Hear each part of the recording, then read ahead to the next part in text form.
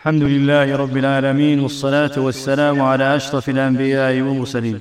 السحر عبارة عن عزائم ورقى وعقد يعملها الساحر بقصد التأثير على الناس بالقتل أو المرض، وهو شرك أكبر لا يتوصل إليه إلا بعبادة الشياطين والتقرب إليها. قال الله تعالى: ولا يفلح الساحر حيث أتى.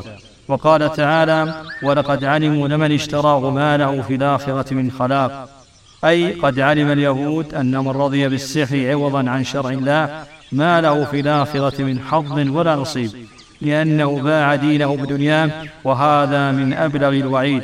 قال الله تعالى: يؤمنون بالجبت والطاغوت. قال عمر رضي الله عنه: الجبت السحر، والطاغوت هو الشيطان، وحد الساحر القتل في الإسلام على الصحيح. قال الإمام أحمد: صح قتل الساحر عن 3 من أصحاب النبي عليه الصلاة والسلام. ويقول عليه الصلاة والسلام: اجتنبوا السبع الموبقات. قالوا: وما هن يا رسول الله؟ قال: الشرك بالله والسحر الحديث. رواه البخاري ومسلم. 7 موبقات لفاعلها يترتب عليها عقوبة في الدنيا وعذاب في الآخرة. وقد ذكر السحر عليه الصلاة والسلام بعد الشرك لكونه يكفر متعاطيه، فلا يتوصل إليه إلا بعبادة الشياطين والتقرب إليها بالذبح والدعاء والاستغاثة. والسحر على نوعين: الأول سحر تخيل، وهو لا حقيقة له، وإنما يخيل للإنسان ويأخذ بالأبصار فقط. قال تعالى: يخيل إليه من سحرهم أنها تسعى. قال ابن كثير رحمه الله: خيلوا إلى الأبصار أن ما فعلوه له حقيقة، ولم يكن إلا مجرد خيال.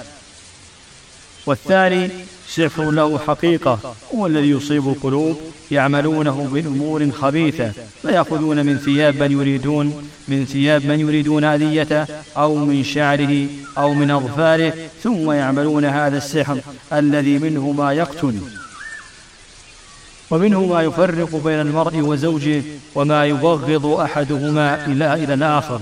ومن أسباب الذهاب إلى السحرة والكهان هو ضعف الإيمان بالله، وقلة التوكل عليه، وضعف الصبر، كما أن يصاب الإنسان بمصيبة أو مرض حتى ينهب إلى السحرة. ومن أسبابه أيضا الحسد الذي يوجد في نفوس بعض الناس، وبالأخص النساء. وقد علمنا نبينا عليه الصلاة والسلام التحصن من السحر بالأوراد الشرعية، ومنها قراءة المعوذات 3 مرات في الصباح والمساء وعند النوم، وكذلك قراءة آية الكرسي في الصباح والمساء، وقراءة الآيتين من آخر سورة البقرة، لقوله عليه الصلاة والسلام: من قرأ بالآيتين من آخر سورة البقرة في ليلة كفتاه، أي كفتاه من كل شر. رواه البخاري. وقول أعوذ بكلمات الله التامات من شر ما خلق 3 مرات في الصباح والمساء، وأكل 7 تمرات من تمر العجوة على الريق صباحا. هذا والله أعلم، وصلى الله وسلم على أشرف الأنبياء والمرسلين.